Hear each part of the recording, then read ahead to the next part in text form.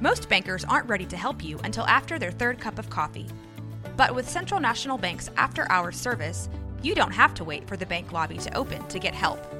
You can contact us from 6 to 8:30 in the morning or from 5 to 10 in the evening, and we'll connect you to a real, live, local person who can answer questions and fix problems 7 days a week. Bank different. Bank Central. Central National Bank. Member FDIC. This is a Rogue Media Network podcast.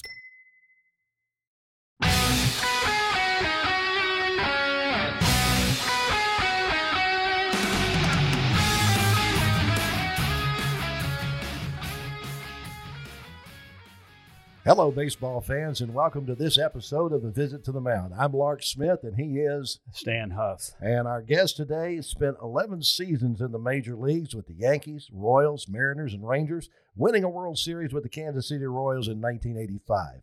Steve Balboni set a Royals team record for home runs that season at 36, a record that was not broken until 2017 by Mike Moustakas. Steve, thank you very much for joining us today for A Visit to the Mound. Thank you. My pleasure to be here. I'm certain you and Stan have some great stories as your careers cross, but the first story I want to hear is your take of the pine tar incident as you were there that day as the starting first baseman for the New York Yankees. Yeah. Well, it was pretty funny. We were in Kansas City. I was with the Yankees. We were playing in Kansas City, and Billy Martin and the coaches, they saw George Brett's bat, and they saw the pine tar was up high, and so they were just waiting. They just waited until he did something that hurt us, and then they were to check the bat. And so nothing happened in Kansas City, but when we went back, we played them in New York, I think the following week. And he hits a home run off Goose, and they checked the bat immediately. And I didn't know George at the time. I mean, I got to know, be friends with him later, but he came out of that dugout. I thought he was going to hit the umpire. I mean, he was furious, and the way he came out, I was shocked. But it was pretty funny. And then Gaylord Perry grabbed the bat, ran up the dugout. It was a whole show. Well, I believe what ended up happening is the president of the American League decided that it was okay for him to have used the bat. They denied the protest and had to go back and finish off the game. Yeah. I mean, usually they change the rule after, like the following year or something. Yeah, they changed the rule so that his home run counted. So anybody else but George Brett, it wouldn't matter. But with him, did Billy they changed it. They had to finish. Did Billy look for that kind of stuff, Steve? Yeah, I mean, as far as baseball goes, nothing got by him. I mean, as far as the baseball mind, he didn't. He was tough to play for. If he liked you, you were okay. If he didn't like you, you were in big trouble. But as far as on the field, he always seemed to be in the right spot, the right pitcher against the right hitter. He was always ahead of everybody else. I mean, as far as baseball goes, he was outstanding as a baseball manager. Well, it seemed like he liked veterans better than he liked rookies. Yeah, he didn't like rookies. And then they weren't his drinking buddies. There were veterans he didn't like. And believe me, I mean, I remember who was it? I'm getting bad with names. Larry Milburn was playing second base, and there was a squeeze. Billy put a squeeze bun on, and I guess they kind of anticipated it, and the squeeze was on, and the pitcher pitched out, and Larry Milburn was at the plate, and he tried, but he couldn't reach the ball, and Billy Martin was mad that he didn't throw his bat at the ball and do more to get it. And I'm not kidding. He never stepped foot on the field again. That is so. Yeah, you had to be. Yeah, you didn't want to do anything that he didn't like. But if he liked you, you were fine. That's good. Well, let's see. Now, years later, when we hooked up with Montreal, you were the hitting coach in, was it Double A? Is that right? Yeah. Okay.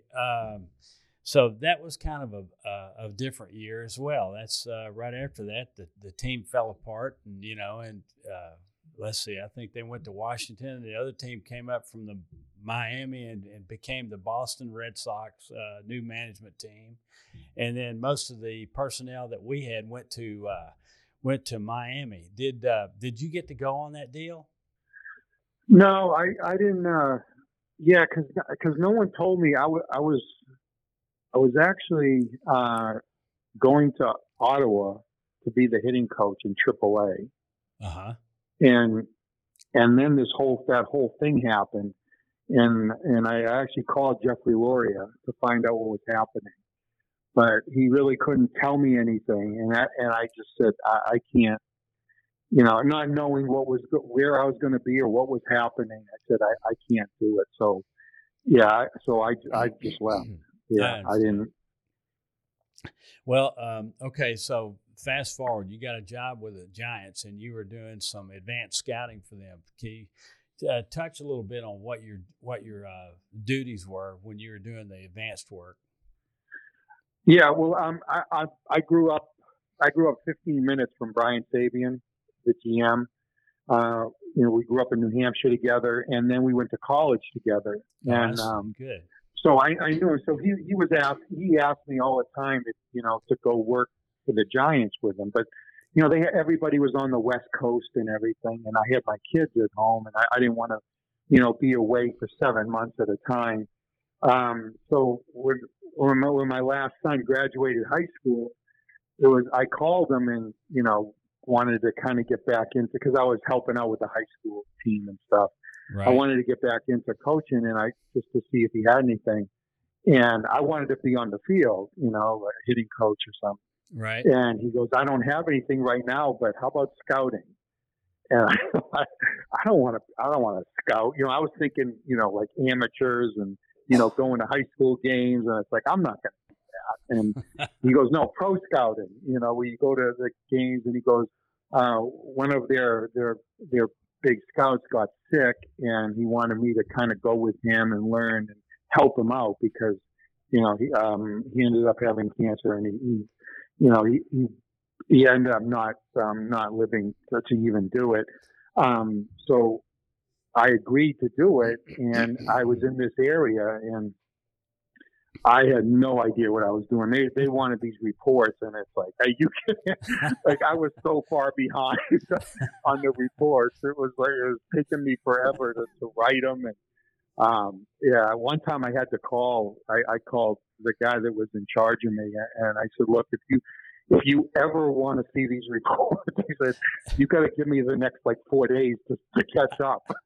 So I was supposed to go see the Yankees or something. He said, okay, just stay home and write the reports. So yeah, I ended up sending them to him in November. They were supposed to be done at the end of the year. I think I finished the end of November. But then the next year, a friend of mine was doing the advance, and he was by himself.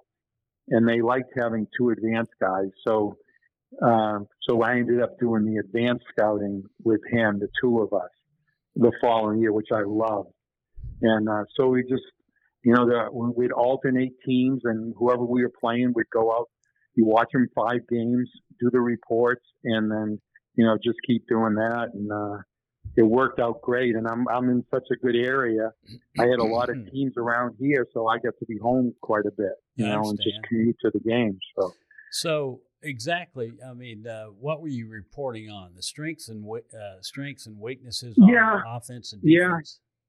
Yeah, basically. I mean, it would be like how I would watch a game. I'd watch a pitcher, what he liked to do in certain situations, how he was throwing. Oh, yeah. Hitters just watch their swings, their weaknesses, that you feel their weaknesses are, and who's hot, who's not, because hits don't always tell you, analytics doesn't always tell you. I mean, a guy bloops in a few hits, he's not swinging good. Exactly. I mean, or he's hitting line drives at everybody, and it's like, well, he's still hitting the ball good. He's just maybe not getting. So it was more, hands on, and then we'd go send it to the coaches, and Boach was the manager. Bruce Bochy was the manager, and we'd send the reports to them, and then if they had any questions, they'd call us, or if we wanted to explain something a little bit more, we'd call them and talk to them. So it was a really good relationship. Go ahead. Every spring we'd go in and go over the how the report was laid out, and see if they wanted any changes.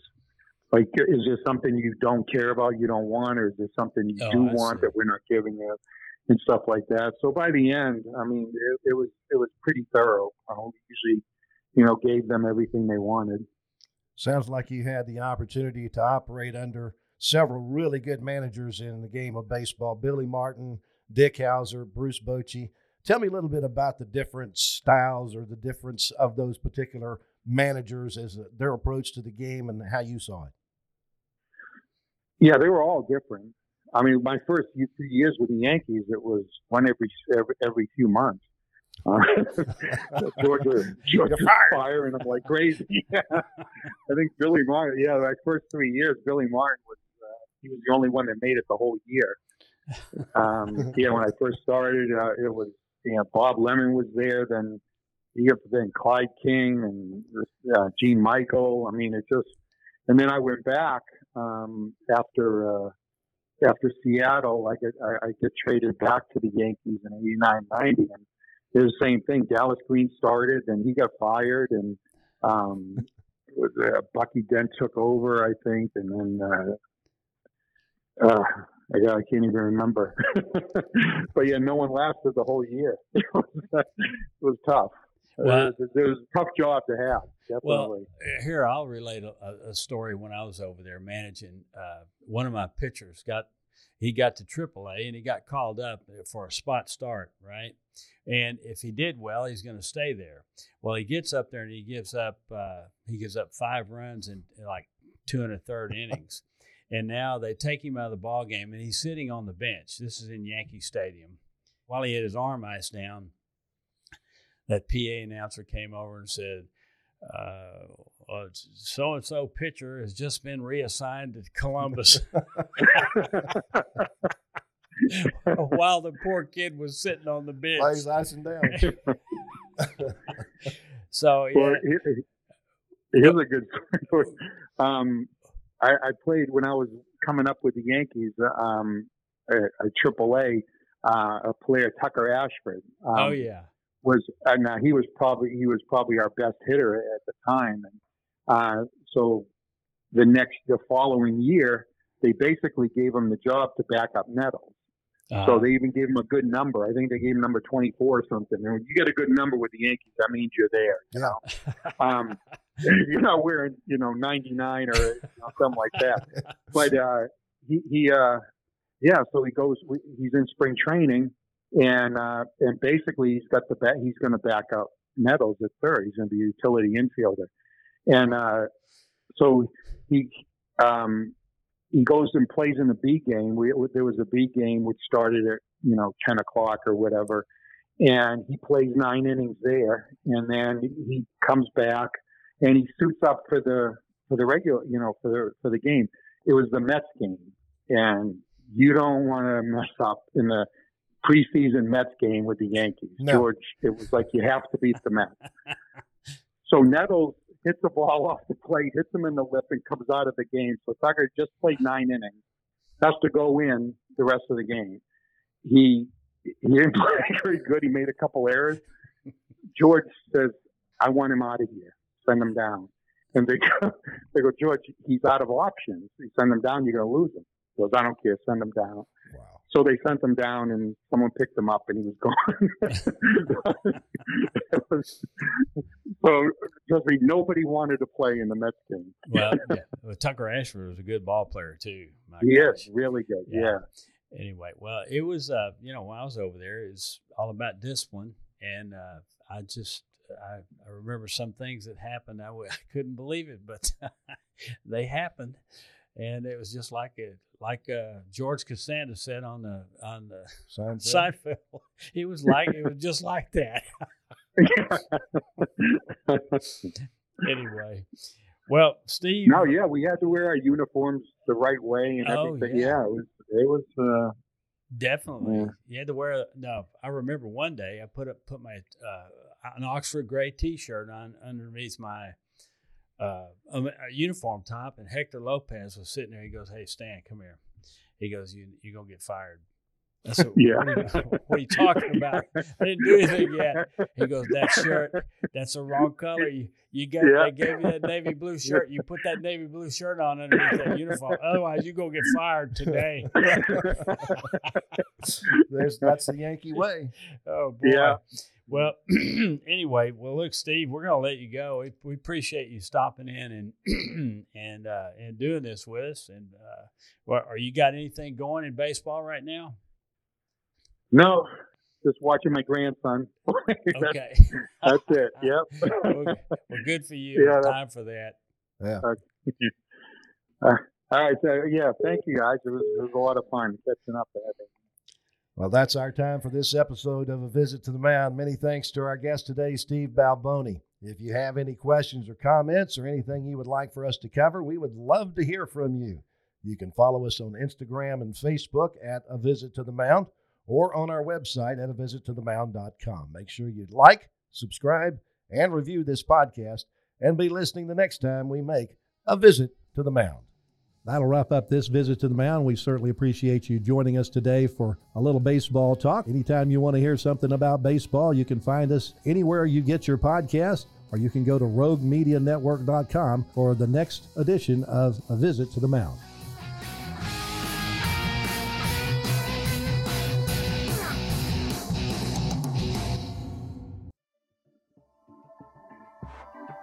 This has been a Rogue Media Network production.